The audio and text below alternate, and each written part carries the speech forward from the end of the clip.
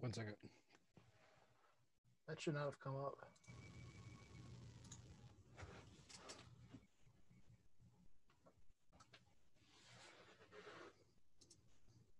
It says you're live. The video even on? I don't see any video. YouTube told us we're live. Yeah, we're live.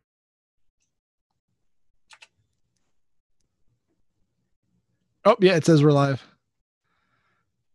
Your video playing? Yep. There is? Yep. Okay.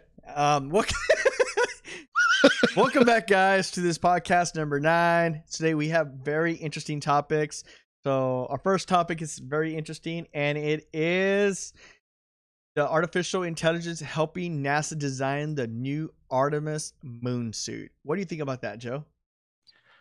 Well, it looks pretty cool. No matter what they do, like whether they redesign it and make it lighter or anything, it's still got to be like bulky, you know? Mhm. Like if it's not thick enough, you got to think when you're going on the moon, if you get hit by a stray meteorite or something, you know, like you want your suit, even if it like gets lighter and lighter over time, it's got to have some stopping power.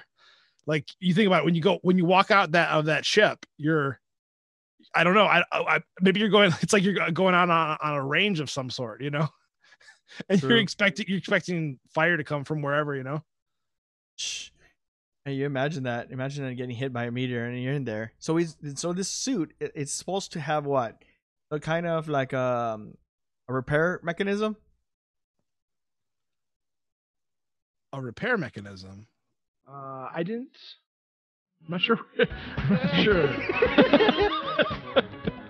I don't know this because this is AI, man. I'm expecting something like so drastic things to be improved because of this AI being assistant, man. It's helping NASA design stuff. So does this suit come with that feature? Yeah, no. What I remember is that the article was talking about how it'll assist the life support system. Like so it'll like wait, I don't know, for temperature, for other load pressuring systems. It's somehow gonna like make it so that there's like it's 50% lighter for some components. So it's just going, I think they were using it in like the design, but I think it also sounds like they're using it in like the implementation. So it's going to be actively doing something, but I think it was also actively used to design the suit as well. Interesting. Yeah.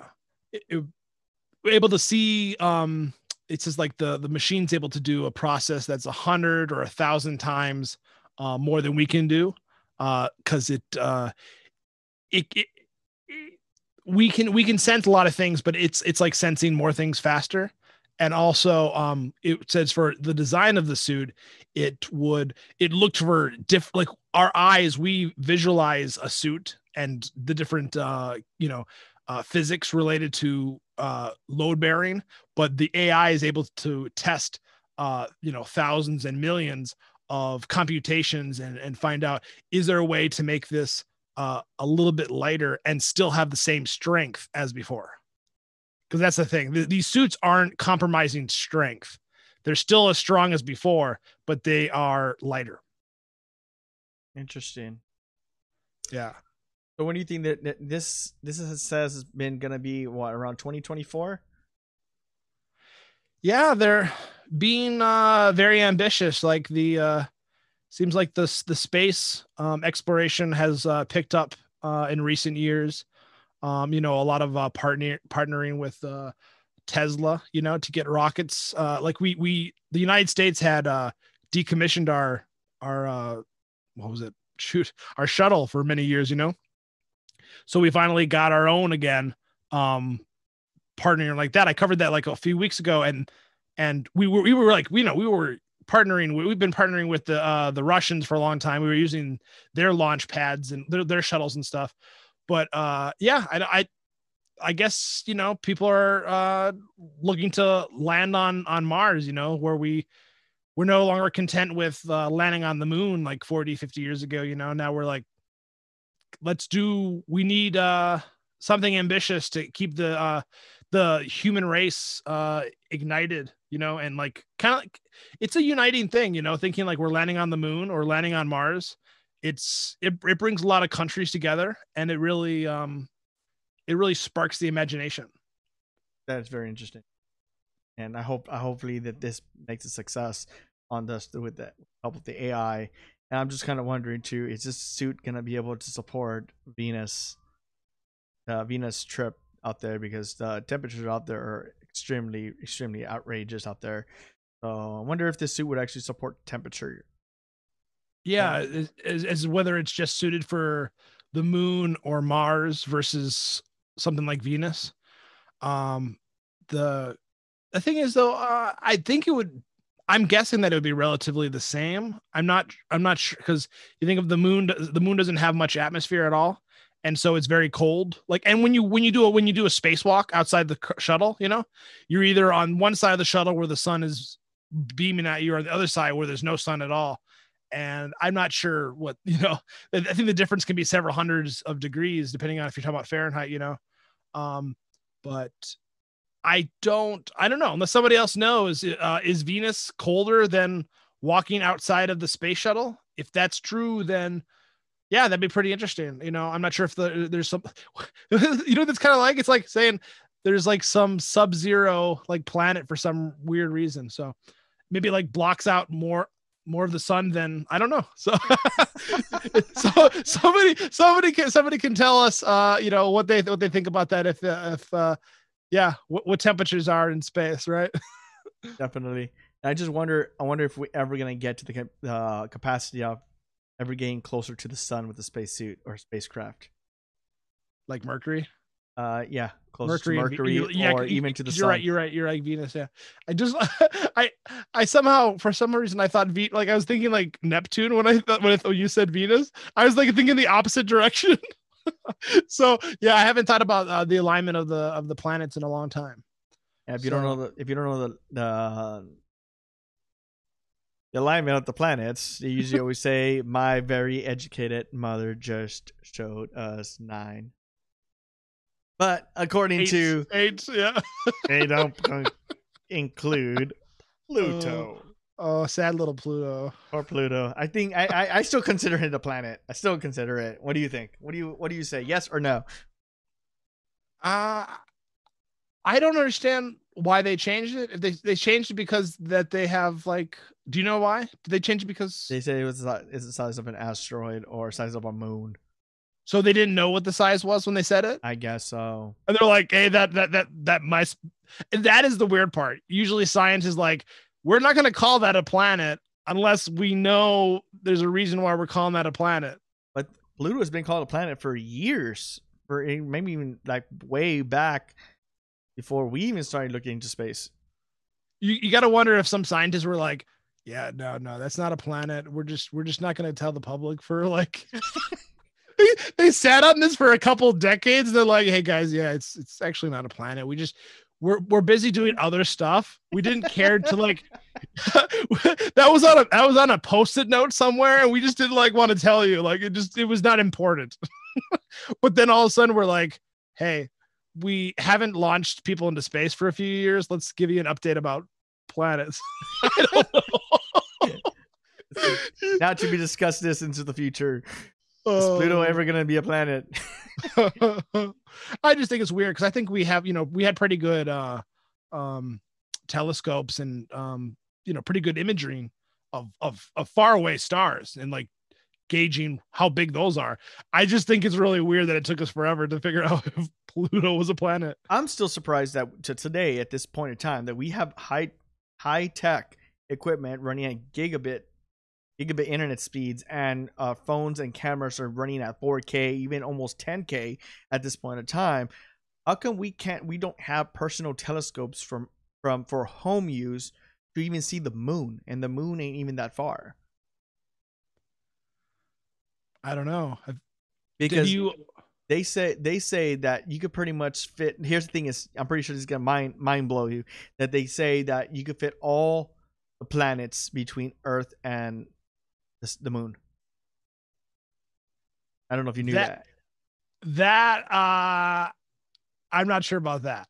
There's a I'm lot of kind of talk. skeptical about that. There's a lot of talk on that in the community. They said because they tell you how far the distance is between the Earth and the Moon.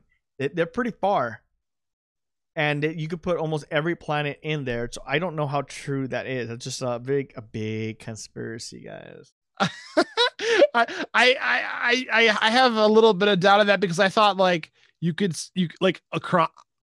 Okay, here's why I think that's kind of weird because I thought like if you go like Jupiter, you could put like I don't know, like 300 Earths across Jupiter's diameter. So I'm pretty sure like you take like 3 or 4 of our Earths and you've hit the moon. So I'm not really sure about this. This is like I haven't astronomy. I haven't looked into astronomy forever, but I have a feeling that I'm on one side of the fence. I don't know, man. I don't know. There's there's all these things out there, man. Oh yeah, so But somebody Amen. let's have a comment contest. Everybody comment in their section about which way are you on this topic. This is a very interesting one, man. Think about it. Think about it. If you're keep your minds open, guys, because we still don't know much about space. Yeah, always keeping it open. Always keep your mind open because you never know what you're gonna find out there in space. Go to the next topic. Next topic is Google brings its AI-powered smart reply to YouTube. What do you think about that? And also, I'll say my opinion too. Since we're both YouTubers and we're both content creators, what do you think about this smart reply? Is it gonna help us? Is it gonna turn us down? Is it gonna affect us negatively with our engagement to our audience? It's you find it hard for me to say anything negative about a new uh a new program or a new anything coming from YouTube. Yeah. Personally, I see it as a very niche thing that you'd have to like maybe I can't even think of the moment why, but like maybe you want to do like a positive video telling how much you support your supporters or something, and you want to you just know you want to put a lot of positivity out there and respond to them, but at the same time like Google's AI has to get really smart for people to basically be fooled into thinking that you're responding with something that's like unique. Mm-hmm.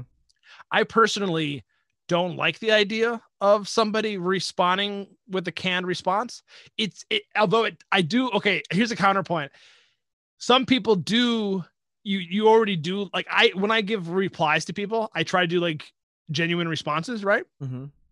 However, when you get big enough, you don't have time for that. And so you do like let a lot of people just discuss things in your comment sections. Like somebody will ask a question and another viewer will answer that question. So there'll be a chain of interactions in the chat. So I guess there's some things where like, let's say somebody says, "Hey, you did an awesome job on that video." And then Google reply says, "Thank you," or something. And like maybe Google's like saving you like a few seconds of typing that out and you can just click "thank you" with a smiley face. So there's little things where it's like you wouldn't expect a very detailed response anyway, where it's just like the question, it's just like basically they're giving you praise and you just want to like give them a little shout out, like, "Thank you for that," I agree with you. It's a good thing and a bad thing.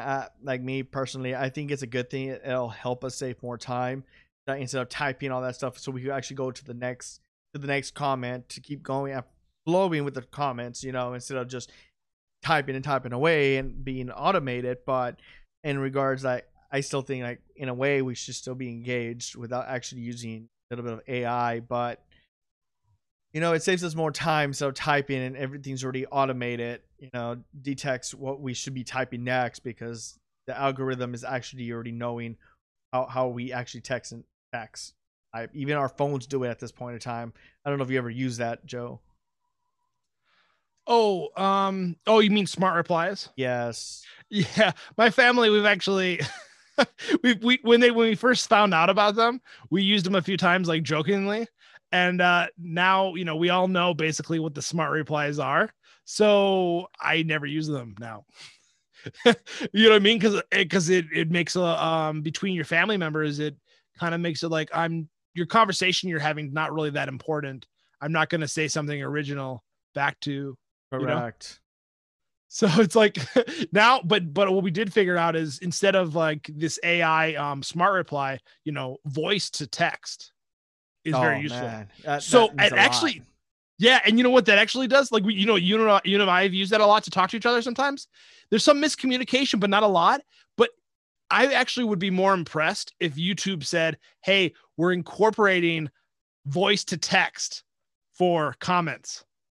That'd be That awesome. would be mind-blowing, don't you think? Yeah. As opposed to this smart reply that people are like, it's not as genuine as voice to text. True, because it's like when you type out things, when you actually, because this is the way I remember things too. When you type things out or write things out, it's easier for you to remember it because you're looking at it and you're typing each letter, and you're thinking about it. Your mind is processing the information. But when you do quick text, you don't even know. You just click a button and you don't even know what the hell you clicked or what the heck you clicked on, and you're not even gonna remember. Did I respond to this person if you use quick text? And that happens to me a few times. If I don't even remember if I send a text out because I use a quick response. Yeah, so it's interesting. So it's like you might not remember your response to the viewer. They might not remember your response to them because it was so mundane, right? It's so not unique. So the AI has to get on the level of humans, you know? Yeah. Like AI can like beat humans in a lot of things, but can they beat us in creativity? Like, I mean, think about that. It's like there's so many different personalities out there. These smart replies, like you're giving off different vibes when you reply with these automated responses. You know? True. Like some comments you actually comment, and other ones are like, oh yeah, hey, that sounds nothing like the person who makes these videos. Yeah, true. It sounds like a robot or scripted or everything. It's like, yeah, is the AI going to be tailored to each individual YouTuber? You know, I'm wondering. Like, so, I don't understand. I'm that's my little sideline comment is I don't know why voice to text didn't come first before this, because you do know that like Google Drive, if you do it on Chrome, you can do voice to text. Interesting. I didn't know you had to use the Google browser, but you do in Google Drive, like for a Word document, it's there. But if you use it on any other browser, it's not supported. So it's like Google and the Google Drive. You think YouTube is owned by Google. Let's bring voice to text, and that would really actually, I mean, that's the thing. More YouTubers would respond to comments if they could do voice to text. Yep. So there's something for YouTube to think about. Bring voice to text. People will love it so much more than smart reply. Definitely. I didn't even know about that, about the smart reply and all that stuff, or the voice text for the other platforms. I didn't know that. Yeah. And YouTubers will be able to look at this in their YouTube studio, which YouTube's been bringing like everything into the studio, trying to bring things that used to be like on the outsides. You have to go like many different places. They're trying to bring everything closer together, so it takes less time for the creator to be interactive. But again, yeah, I've already said what I'm going to say about the voice to text.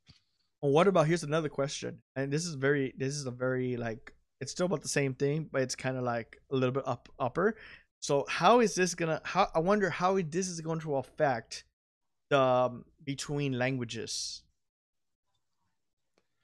Yeah, they, again, there's Google Translate, right? Which I use Google Translate a lot when I have different people using their native tongues on either my video or on Facebook or somewhere. I will use Google Translate and I will put their language in, and then I will write something in Google, and then I will send that back to them from my language into their language and reply to them, right? Because I can't speak Spanish, I can't speak German, but if you speak to me in German in the comment section, I will respond in German by using Google Translate. the thing is, yeah, right now it's only supported in English and Spanish, I believe. I could be wrong, but I think it only does those two because like we've talked about, if AI has a trouble coming off as being genuine, they're not really going to push out to many more languages until they can solve it in English and Spanish. Yeah, those are the two common ones.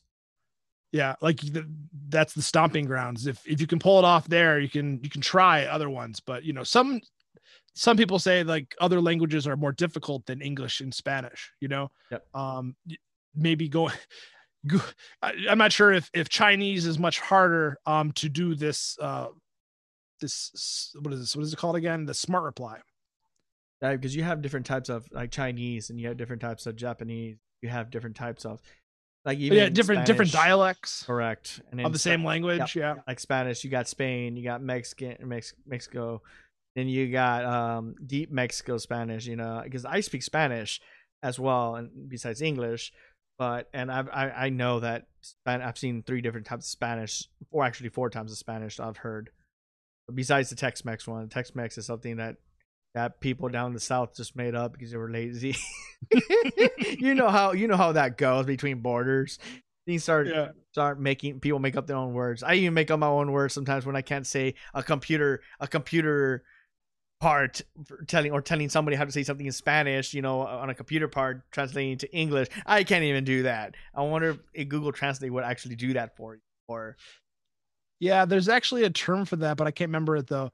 It's similar to slang, but it's like the language is being deconstructed, and they're saying English is less refined than it was about 200 years ago. You know, it's getting, language is getting dumbed down in some sense, but in other sense, like technical or medical or something, it's going up. So definitely. So yeah, people are, yeah, we're coming up with so much slang that people 200 years ago wouldn't understand so much of the slang that we use. Yeah, it's ridiculous. I met some people from Mexico, and they kind of like come here and they're like, "What the heck are you talking?" And because I speak Spanish, like correct Spanish, but whenever I say certain words, like, you know, because I didn't care, and they kind of like, "What's that?" Well, can you imagine, like, this is another off topic? Can you imagine if we lived like 600 years old? You know, like if we lived that long, then oh man, you know, all the language breakdown. Someone that's been alive for 600 years would be like, they're like, you guys all talk you guys all talk so much differently. You're destroying the language. It's nothing like it was when I grew up. And definitely. it already kind of feels that way with like when you have 100-year-olds, you know? Yeah, definitely. So now moving on to the next topic, which is a very interesting topic. Quantum computing, how conditions created by the human malware, which is delivering the best data we have ever seen. So what do you think about the quantum computing and the best data is being displayed? A little bit above my pay grade, but hey, it's way above my pay grade. I don't know. Yeah, it's above my pay grade. But I thought it was, you know, you're gonna tell me best data. I'm gonna be impressed. You're gonna, you know, what was cool about this article is that they were saying that, something good was coming out of a social distancing, you know, of us having to be confined in our homes. Mm-hmm. They were saying that there was less noise and there was less heat. And so that these programs on these computers can run more stable, you know, like the air conditioning isn't fluctuating because there's several hundred people raising the level, you know, and also that comes to with like, you know, extra things being, you know, it's got to be heated for humans. It's got to be other computers are on other things, you know, vacuums are making heat, you know, someone's vacuuming the floor or something, you know. So you took a lot of energy production usage and reduced it so that these there's less vibrations, there's less heat, just far better test results that you normally would have to repeat because you got inaccurate results. So you're having less errors. Correct, because like here in the article it states is like quantum computers exploit the weird behavior of matter and also the components need to be chilled to nearly absolute zero, which which must is be nuts. yeah, and must be stored in vacuum more rarefied than that of outer space. It's really hard to prepare and control precise quantum states, let alone keep them stable for hours. Great current changes in temperature and vibrations can easily stabilize the system. That is crazy, mind blowing. Yeah, like they said for this, there are all those technical things that Renee just talked about, but it also said that during this shutdown, um, a lot of people they had to go in like once a week or something, or whenever one of the computers would shut off, or one of them would freeze up or something. Typical, troubleshooting that happens. Uh, but but again, they probably didn't have to go in as much because there's less variations going on. And what they were saying is that they, for this kind of research, this research would it would be pushed so much farther into the future if there were more remote and autonomous speed research, like research like this. It was saying if they don't have the money to do like a controlled environment like what's been happening right now, so they're actually like, it's like these places that usually weren't like private had become private, and it's like enterprise level. It's like you take a research facility that wasn't like the cutting edge research and it's gone that much higher. Definitely. You have to pay for so much more insulating or soundproofing, or being in a remote area where nothing's going on, nobody's driving by, no construction, no anything. Yeah, definitely. And it states here by the end of 2020, there will be several types of quantum computers will be available through the cloud services hosted by Amazon and Microsoft. What do you think about that? Pretty cool. The one thing I didn't understand was that they were saying that these, or was that the next? Oh, it was the next. Well, it was either this one or the next one. They're similar in some regards. That they were saying that blockchain, was it encryption that was kind of in danger because or was that the next one? Sure. Sorry. It's oh yeah, I was talking about apps. I'm sorry. This article is very long. It was talking about like there's these apps that oh, I apologize. It's cool, bro. Yeah, I'm like just totally confused. This topic kind of blows our minds right here. Yeah, this one and the next topic kind of blows our minds. Again, it was totally out of my pay grade. Yeah, I totally agree with you, man. I totally with you. It's not in my pay rate right here, so I don't know much about computers. But we could go ahead and move on to the next topic before we get more confused as we are right now. Definitely, because it's like I said, I have not studied much about quantum computers, and neither has Joe because that's beyond our pay rate. So, but hey, if you have any questions or anything about quantum computers that you know about, please feel free to inform us about articles and stuff like that. Comment below and educate the public about some of the things that we've been saying. Because quantum computers is the next leap to technology. It's coming closer than what you think, and it's gonna revolutionize the world. It's gonna change everything to faster internet speeds, faster data throughputs, faster visits to the hospital, faster. Everything's gonna be a lot faster input and throughput, even through the internet speeds. That one of the topics that we'll be covering at the pretty much almost the end. So you'll be fascinated with this new stuff that we're bringing out today. Yeah, I mean, if it relates to the other type of stuff with like the fabs, like the 7 nanometer and the 5 nanometer and stuff, if it relates to computing, below those small measurements, if that's what this is kind of talking about, like, they were measuring it and making sure these atoms are doing what they're doing, like stable and like testing them, right? But if this is helping us study atoms so that we can get to like 1 nanometer or 0.5, you know, like, because like I think it was like at 3 or 5 or somewhere. Yep. They said that these electrons are escaping and they have to figure out how to control them. Yep. That's why the quantum computing has to be in the very cold state. Like a state, it won't overheat. And heat, because heat, the smaller things are, everything just starts to just go out. It needs to be cool. So yeah, that's probably why AMD went to the chiplet design, because there might be a point where we can't, you know, right?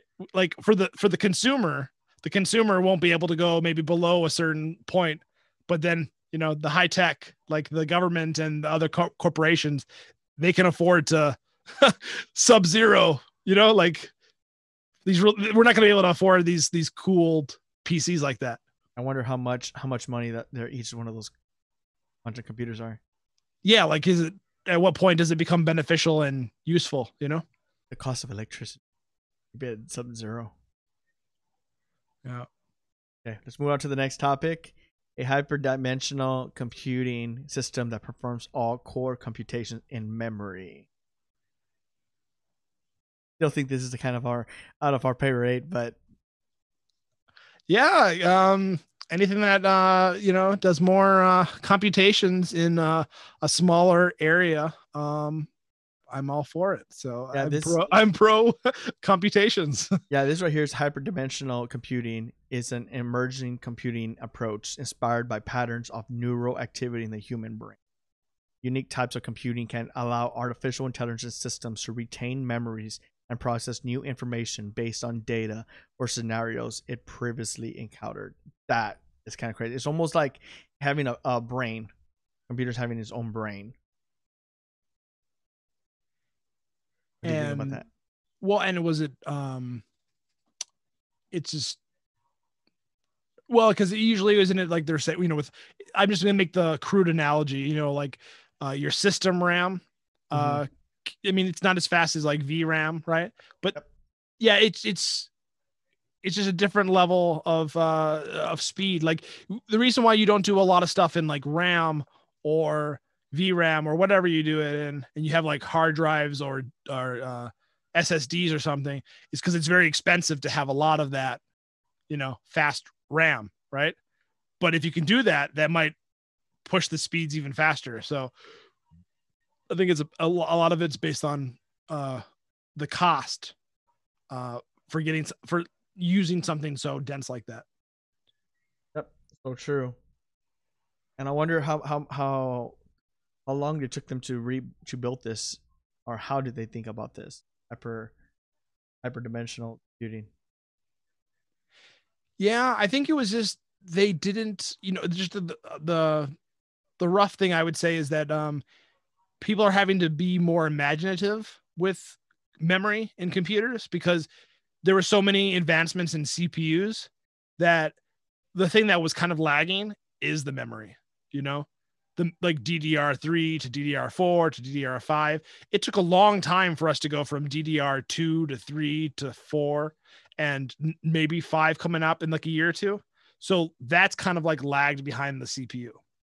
And then that would really like improve the experience. And also, if you're doing it for research, it will and you know, any other application you can think, like medical or something else, it'll really speed up things. I wonder if the hyperdimensional and the quantum computing actually are higher than DDR5.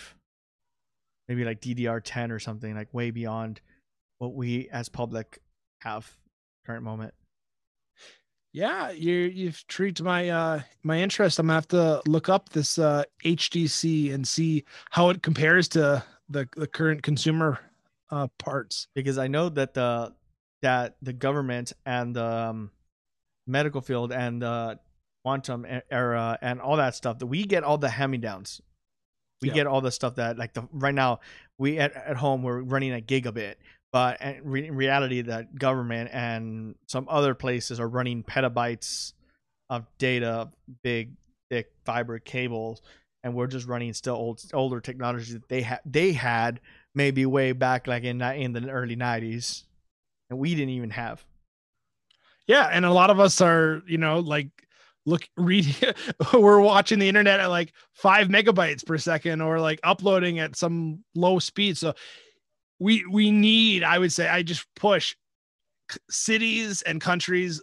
We need something like Google Fiber across the whole planet. Like we need to catch up, because like most people do not have fast enough internet to really engage in modern society.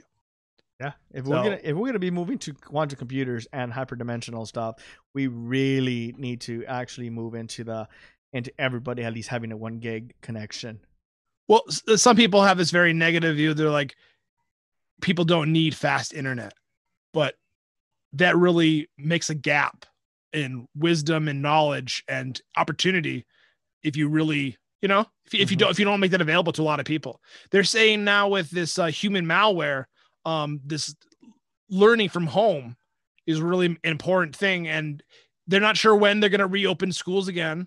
And some people don't have the internet connection to do, video from home, or they can do it, but they can't do it well, or, like computers or the internet crash, or they're on Wi-Fi or something. And if you're in a rural area, you might not even have Wi-Fi, depending on which parts of the country you are. Definitely. I've not seen, like, is there a spot there's probably some places, where they're like, okay, we were going to drive you so far to go to school, but we're all learning from home now. So yeah. And with this also too, the 5G coming around, I wonder how that's going to change the internet speeds with also quantum computing and stuff like that, because as to what I've been told, that 5G is supposed to be the blazing fastest internet speed that we have, besides direct connection through fiber optic and stuff like that. So who knows? What do you think, Joe? Yeah, Wi-Fi is always will be slower, but yeah, go to 5G if it's safe. And people have said there's controversy about that. I haven't really researched a lot about it, but I think it's safe. But I have to admit, there are a lot of things in our society that we allow that aren't safe. So there always will be revisions, might come out like 10 years from now. People are like, oh, maybe we need to make 5G better or something or whatever, because there's some controversy about that and everything. And, but yeah, generally, advancements like this are super beneficial. Moving on to the next topic. If anybody has questions, man, just feel free to comment down below and we'll get to you as soon as we get a chance. Google buys smart glasses startup North to support ambient computing cost. What do you think about this whole the smart glasses? Because I know that the smart glasses, Google Glasses, came out way back in 2010, 2013. I don't know if you remember that, Joe, but they were kind of pretty dope there. Now I don't know what you think about with this whole new type of glasses with this laser that's coming onto your lenses, and you'll be able to see that through right there in front of your face. So what do you think about this? Well, I think it has some pretty cool, I mean, a lot of them would be really geeky, in my opinion, applications. I wonder though, like I didn't see a lot of advertising back when that was, really, yeah, with that. Yeah. I mean, I didn't really, what were they advertising it as? Like, you can watch, like, it's like you can watch a movie up close, like kind of like they said some like interesting things that weren't like really, beneficial, but like, what were the ones that were like business wise? It was like camera, like you could be able to, like, instead of going to like Zoom or Skype, and you'll be able to do that stuff. And then because you also had a camera connected to it as well, or something like that. I don't remember too much about it. I just know that you'll be able to see your time. You'll be able to see certain things off of that screen. I don't remember if you could see text messages, stuff like that. But now kind of this one is totally different. It shoots a laser, and my worries is, what about the laser and your eyes? How is that gonna affect at long term? Yeah, it's I don't know. I mean, Google didn't they? Yeah, they paid a pretty penny for this. They weren't talking about it publicly about the price, but there was a report with the Globe and Mail about $180 million deal. So I don't know. Companies have spent a lot of money on things before that have not worked out, but you think $180 million there there should be something to be said about that. Maybe if there is some concerns for safety, they could figure out some safeguards or do something in the future. I don't think I can't think of it actually being that damaging to your eyes. Any more damaging probably from what I think, just like this layman's thing, right? Than what you do when you stare at a monitor, right? The monitor is sending lights to your eyes, you know. I don't think that the lasers or whatever the light that's coming from the glasses, I don't think it can be stronger than what you do for a monitor. But I could be wrong. I just haven't, they don't show anything about it because it's maybe some old 2013 or some other products in the past advertised that with people having safety concerns. You have to inform the public some. If you have this technology and people have concerns about, is it going to hurt my eyes? Well, you better show them the science to show that it's not going to hurt their eyes. Otherwise, you're kind of like getting lucky whether the public accepts this as the next best thing, And I can see some applications now that I'm thinking about it. Like if you, for some reason, wanted to, it's like, think of it like escaping your house. You could like have Wi-Fi connected to your house, but you could be out in your yard and you could have that, or seeing something like that, and you're just watching something, or you're talking to somebody like on Skype video or something, just something to like connect us more with nature, where you're still connected, but you're not connected at the same, That's what the advertisement was on as well. Like if the kids go to the zoo and a teacher or stuff like that, they could go out there and show the rest of the class, or Skype it to another classroom, and then they could actually see it, like if they were actually there, and ask questions and stuff like that. I don't know how the audio is supposed to come through. That part I'm not 100% sure. If it was like a speaker, or what was it connected to be able to see all that? Was it that did the glasses transmit video and audio too? Yeah. So it's like a camcorder, like correct. A webcam. I remember something about that. They would be able to do that and be able to and do some other. There's a lot of other crazy stuff. I just don't remember. It was a long time ago. Yeah, I think that would be very interesting for if you think of like, well, I think there'd be a lot of documentary type of things that'd be interesting about that. It'd be like, what does it look like to be in the eyes of this throughout their day? You know what I mean? You could see a lot of subjective, anecdotal. This is what it looks like when a computer engineer does his day, or whatever they do, like through the eyes of a lifeguard, through the eyes of whatever. I don't know. I think it'd be kind of interesting it would be actually, what it's doing. It could potentially, if it had like that kind of recording or projecting thing, it could connect people, empathy and sympathy for people based on what they're doing, like, oh, this is what they're wearing this, and it's not projecting light to them right now, but it's recording them. I don't know. Just think of some job that you don't want to do, but somebody's showing you how hard that job is, Yeah. I don't know. Just educational tool. And there's probably some business applications too that we've already taught. If this was to become available sometime in the near future, I probably would be definitely getting it and use it for my vlogs. I could actually vlog with it. That would be pretty dope. Yeah, there are some things that are similar to this. I actually thought about that. Like there are some glasses that record. Like they record, basically there's like a dot between your forehead right here. I did think like what you're saying, like vlogging and stuff. Having like an inconspicuous camera that you can just go about like as if you're doing your day, and you're not trying to record people or do anything mischievous or anything.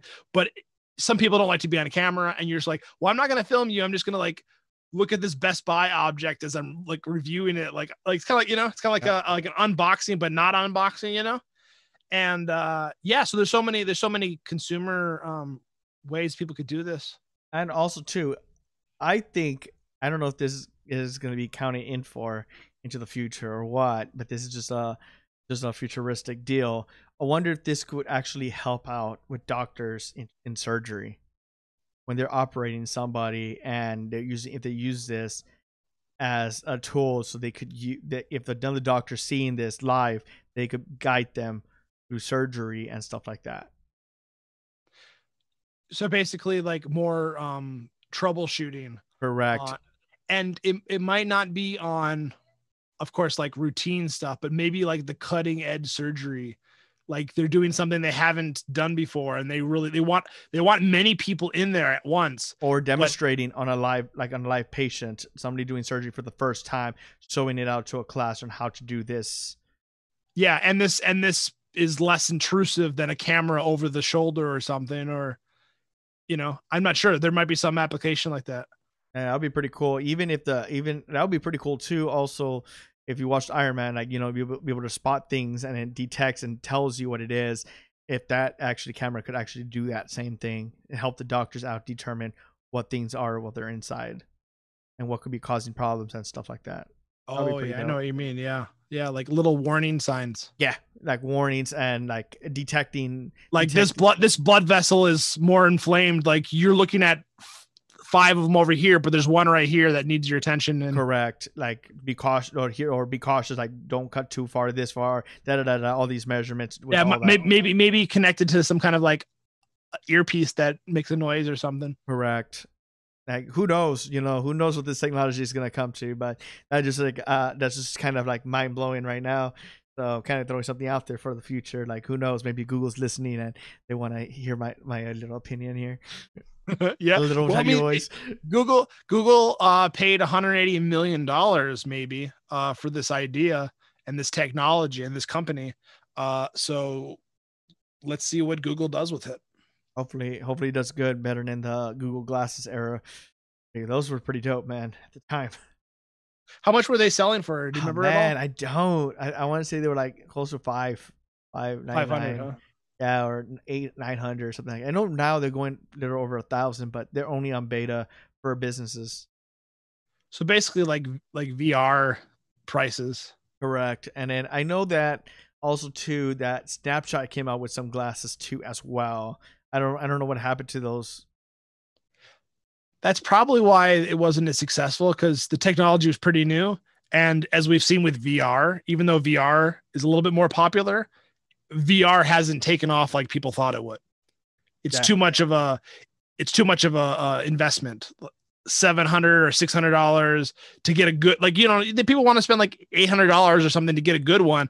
And then you don't even have like the games or whatever system you have to do, or you're thinking, oh, you need to get a new graphics card to like keep it above 90 frames per second. And personally for myself with the glasses, I thought even without the glasses, I think that the resolution isn't good enough, that I saw. Like my brother has one. He actually owned, I think he owned like the first Vive. It wasn't good enough. Like I looked at it, like it's not for me. He's super excited about it. He thinks the resolution's good enough. These glasses are probably the same thing. The resolution probably wouldn't have satisfied me back then. And who knows if it would have satisfied me now.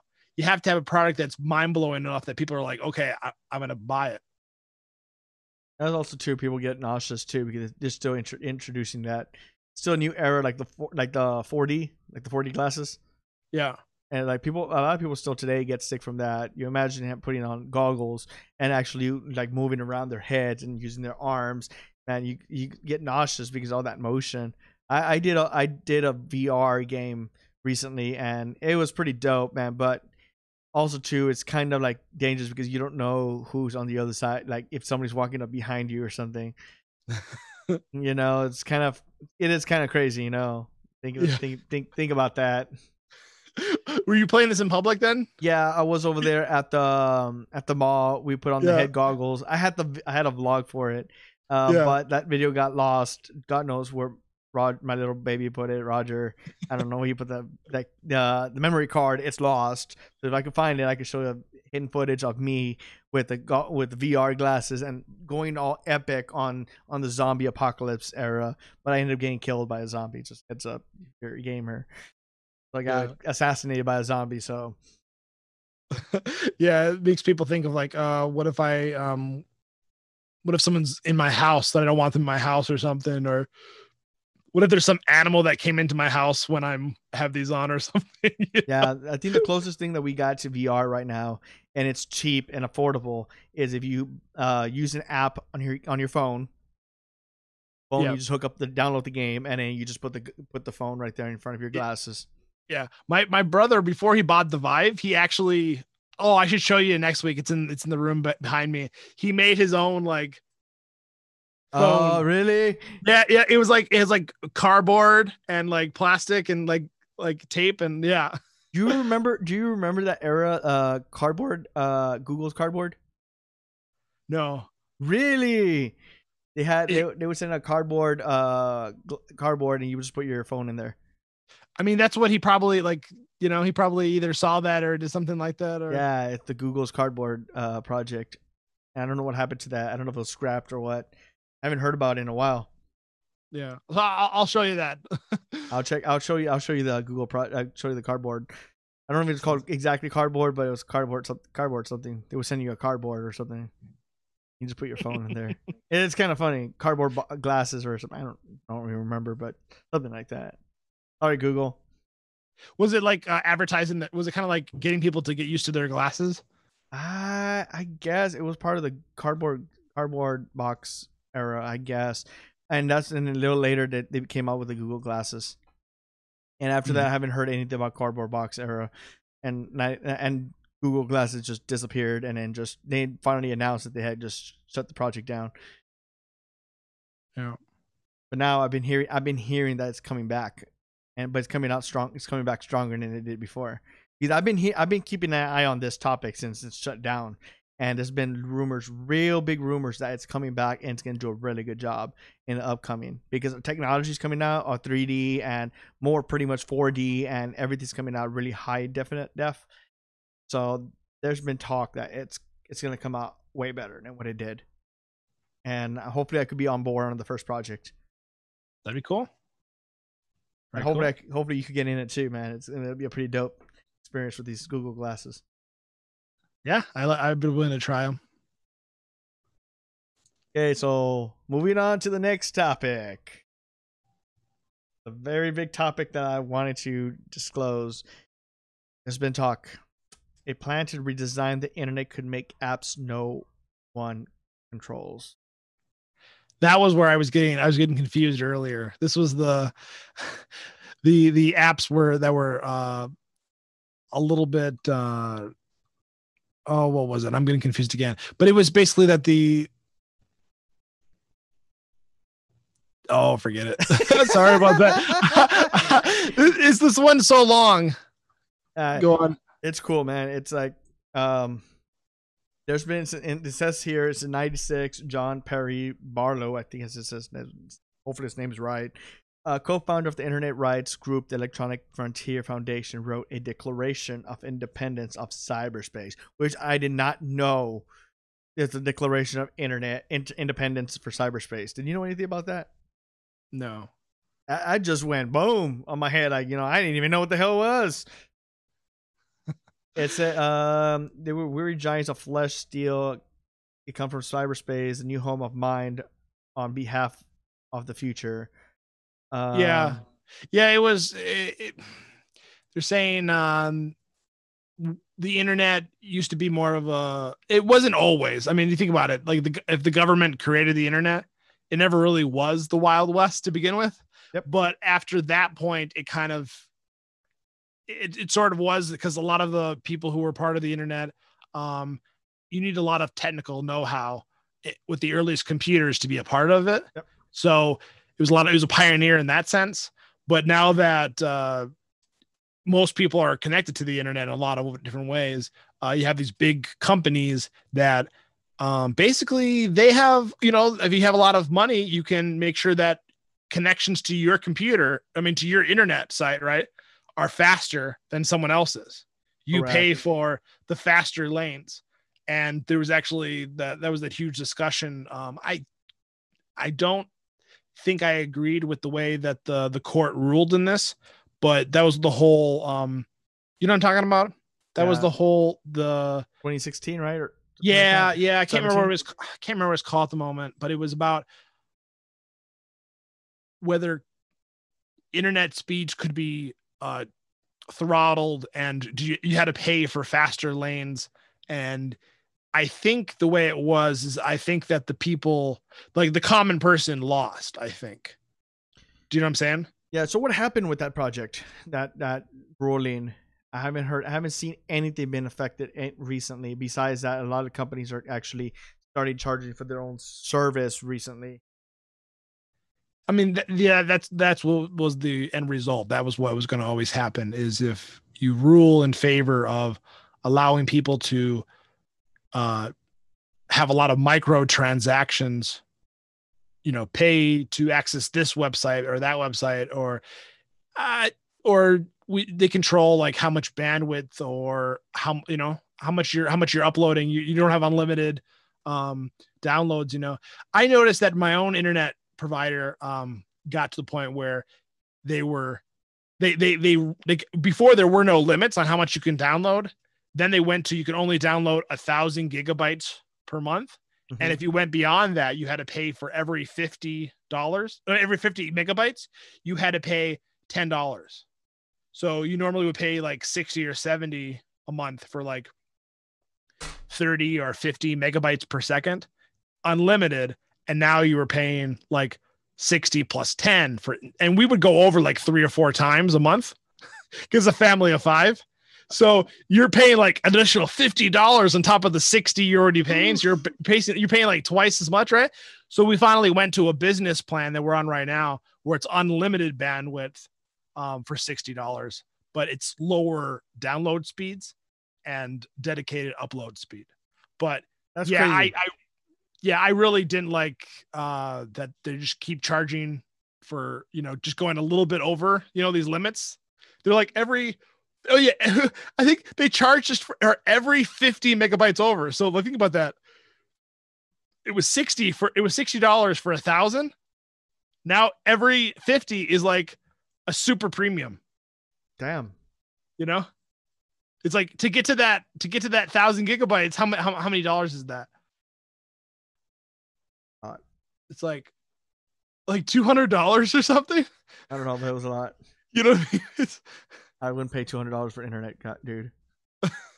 I'm barely paying what, $15 for 100 megs up and down. We never paid more than like 2 or 3 times over. Like $20 or $30, but it was getting to be a point of contention in our family. Yeah. Well, glad you actually moved over. Yeah. So going back to the article, it's, people are trying to, I'm not sure it's actually, I mean, I'm not against it, but I'm not sure I would necessarily be a part of it a lot.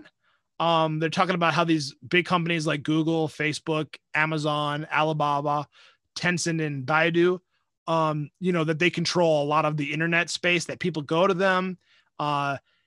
People spend a lot of time with them. And so they're regulating a lot of what happens on their platforms, like the kind of dialogues they allow to happen, the transactions they let to happen, like the interactions, like video or any kind of thing you're saying, like games or whatever. So people are upset that these companies have so much power, but at the same time, we gave them this power because we use their services. Like, I wouldn't want to pay a cent to use Facebook. So I don't mind that Facebook, personally, I don't mind that Facebook takes my information and sells it to other people to give me a free product on Facebook. Can you imagine, like, what you get on Facebook is so much and you get it for free because they use your data like that. So these people are upset about like companies like that who are controlling the internet in a lot of ways, because if people like your product and they go to your product, well, then you have like first dibs on like the more expensive ads and stuff. And these other people, there are some arguments about like, if let's say you have some radical ideas or something, some people push for different internet providers or different website servers or whatnot to restrict access to those people who say controversial things with different topics or different ideas or something, you know, like let's say they have an idea that some country is doing something bad to their people or something, and some other platform takes them down because they think that's too out there, you know. Well, these other people are saying, well, even if we do go and make our own, basically our own like network of internet, some of those servers, you know, can be taken down. So they're just trying to compete. I'm not exactly sure about. I think it was talking about like the speeds, right? Like they're trying to get really fast speeds. Yep. But it was something that was. Oh, here's the part that I was confused about earlier. It said that in practice, it means that these apps that basically like Facebook is an app. So they're saying like these apps that you would, it's like open source and basically by the people. It could be either, I don't know, changed by the people or it's not owned by anybody. It's kind of like owned to everybody. It says like nobody owns or controls it. Data centers will be paid in a fee like crypto tokens by the app developers by running their code, but they won't have much access to the data, making it hard for advertisers to track your activity across the internet. So some people are upset that they don't, that their data is being taken. So. Yep. It's just crazy how everything's being controlled by the markets, man. It started off with just those small companies, made it global, and now it's being taken over by the biggest companies in the world. Well, the good thing though about a big company having this is if there's a problem, like they're saying, well, if nobody owns it, then if there's something illegal or abusive, or let's say something happens where they gain backdoor access to your computer or something, or whatever, right? There's nobody to hold accountable. There's no one necessarily. You have to do a lot of like, I'm not sure about, have you ever heard of any like digital evidence, you know, courts, right? How many of these, like, I don't know. It was just saying like, if somebody who, you know, down the block, like Facebook is the hoster, you have someone to sue if something really bad goes on. Like a lot of things, a lot of the viruses and everything comes like you're right. You know, you're completely right, because a lot of the viruses that we get are from out of the country, and I'm pretty sure you're aware of that. And there has been talk in the past that the government was going to block out foreign countries, you know, from seeing other countries, and I think that's a great idea in a way, but it's kind of bad because you got products and merchandise and companies from out of the country that make money off of this. Yeah. So it is kind of a good thing that they do have it, but I see both points now. Yeah, and I do. I personally think that the scale has tipped too far, where our internet is too vulnerable. Mm-hmm. I think they need to like pull back a little bit and restrict. You know, if most of these malicious attacks are coming from one country or a few countries or whatever, I think we do need to restrict channels until the point where we can figure out how to go around that, you know, because there is a lot of fraud going around, you know. Well, right now we do have the capability of doing that. Yeah. I just don't know why they haven't done it yet. And they do have enough evidence on where it's coming from, but they just don't do it. I'm surprised that they haven't done it yet. Yeah. I think it goes along the lines of there's a lot of things that happen in countries that really shouldn't happen. I'm kind of on one side of the fence on a lot of things like so I'll take a topic that's unrelated to technology for a second. So you take you can in any country you can buy super unhealthy food, right? And that food is going to damage your brain, damage your heart, damage all your internal organs. But we let all these things be on the market, you know? Sure. And if you look at like, I mean, the obesity numbers across the planet have been going up for the last 50 years and like skyrocketing, right? So cigarettes were legal for like hundreds of years, right? Thousands of years, like in the different forms, right? Yep. Over time, we've regulated it more. And it's similar to this stuff until people get really upset about I don't know, about their credit cards or whatever being hacked or their information being stolen on a big scale. If there's not enough push, then Congress or whoever, I guess they have other concerns that they're working on. True, man. But like you say, I think that things have swung in the encryption of information, that it swung too far to the point where it's too free, where we're getting attacks from people, like individuals and groups of people, and maybe even countries, and yeah, I bet you, what do we go back to that? I didn't ask you. Do you want to pay for Facebook, or do you like Facebook for free? For Facebook for like, I talked to my brothers and my family and stuff, and some of them, like my brothers don't use Facebook anymore. They used to. But I talked to somebody else and they use Facebook a lot, and they're upset that Facebook used their information. But but how else do you think Facebook is going to like make money? Do you want to pay $30 a month to use Facebook? And that person like uses Facebook a lot. If they didn't have Facebook, they'd have to pay that $30 a month because they rely so much on Facebook. I'm already off of Facebook completely. I don't Are you really use it. Haven't used it in a while. I use it just every now and then to get on it. Like yesterday I got on it, and I get on it every now and then, but yep. I usually forget about it. I have everything pretty much automated. Like for all my posts, just automate it, and then when people comment, I just go back in and I comment. But I really don't do much on it. I post some pictures, to show people like, hey, I'm still alive, I'm still here, guys. Like, hey, family, friends, I'll pop in every now and then and I'll say everybody. But I used to be on it every day, all day. But now since I do social media, I really don't like YouTube. I really don't do Facebook. So I'm sorry, guys, if some of my friends are here, people that I know, it's like, I'm not on. It's because I've been too much behind the scenes of social media, creating content, so for you guys to enjoy. Yeah, and I like Facebook because it helps facilitate long distance relationships, like yep.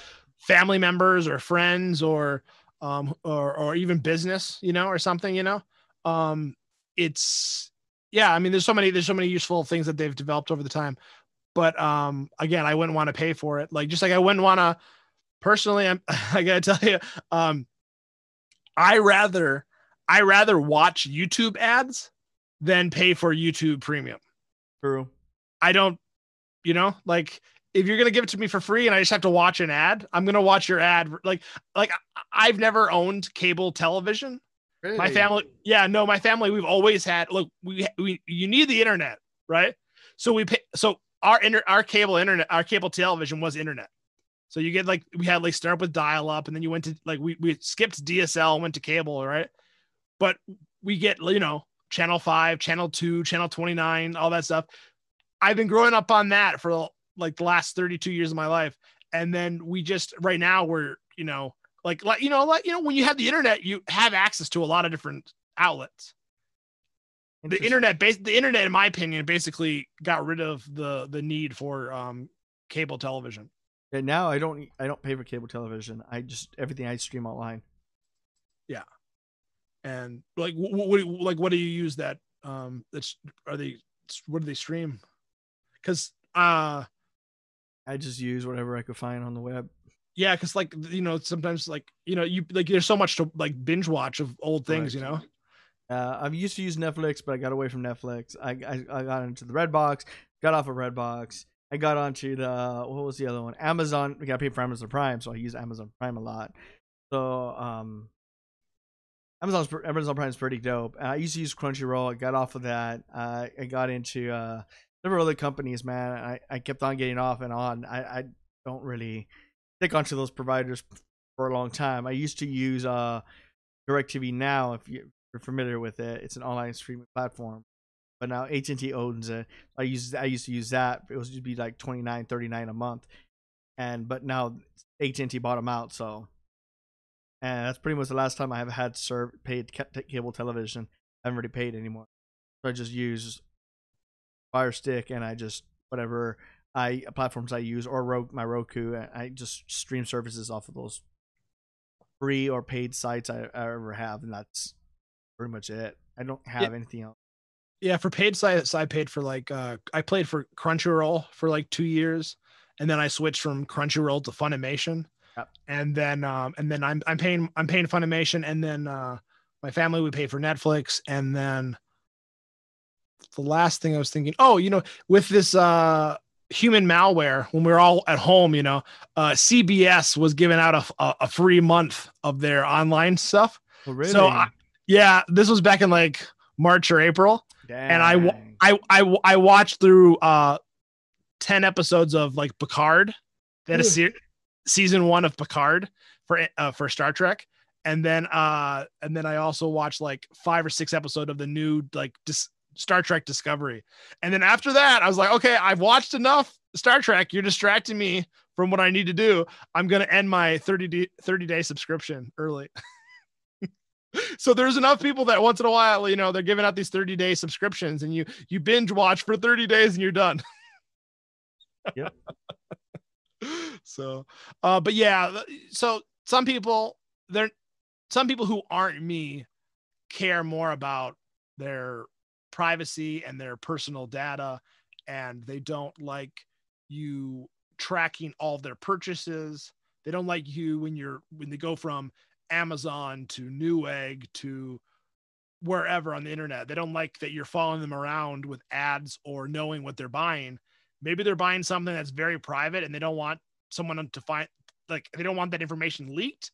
But at the same time, though, that information could be leaked anyway if somebody like got into your credit card company. You know what I mean? Like, it's like at some point that information, it's on the internet. Like they're encrypted websites, but if all these websites are encrypted, then how do anybody's personal information that's like financial ever get like mass releases, right?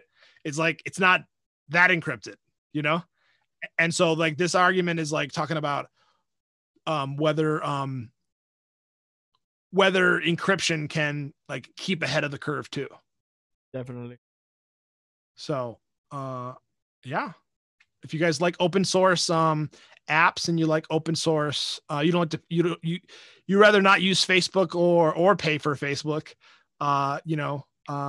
get on board the community. Oh, it's always harder when you do something like this to get a lot of traction, because you don't have a lot of money and a lot of technical, like there's a lot of people doing it for hobbies.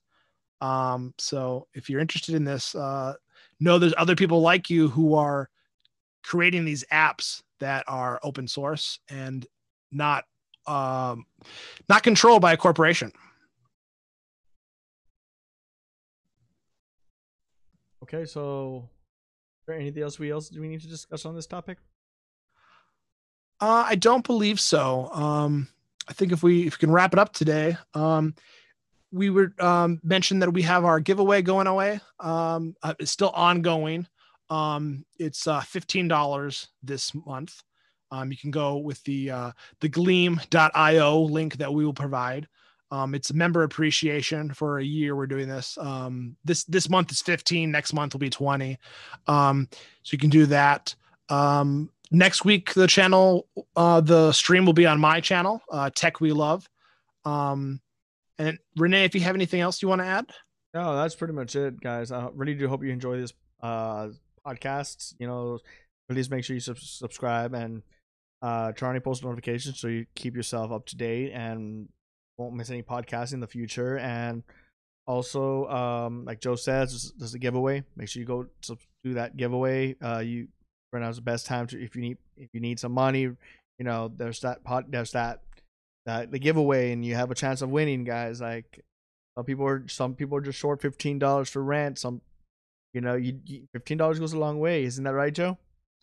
Yep. So, gave out, I gotta say just a little bit, like pulling back the curtain a little bit. The first giveaway I did for May, I had to go through 3 or 4 winners because 2 weeks went by and nobody responded to my email. But then the 4th winner of that first giveaway, they responded that morning, like 20 minutes later. And so you get 2 weeks to respond. I think that's a good amount of time to respond, because some people like they respond that day, And then the second winner for June for the $10, they responded that day as well. So just you give me your email and I send it back to you. And we don't do anything with your personal information. We don't put you on an email list or anything. It's just member appreciation. Guarantee you that. Yeah. We don't do that to you.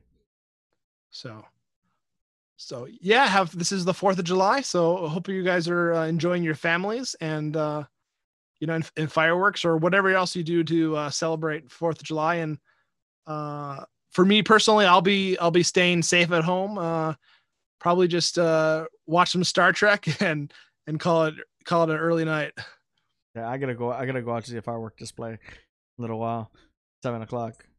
No, actually, it's actually at 9:00, but we're gonna get ready about 7:30, about an hour and a half from now. So yeah, I guess you're lucky in that regard. Like a lot of places decided not to have fireworks this year. Yeah, trust me. It's they put it. Everybody stay in their vehicles.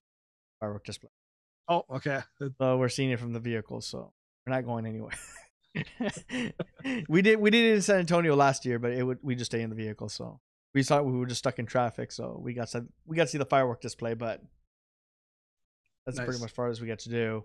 Nice. Well, like I say, guys, hope you enjoyed this, and we'll see you guys next time. So stay safe out there.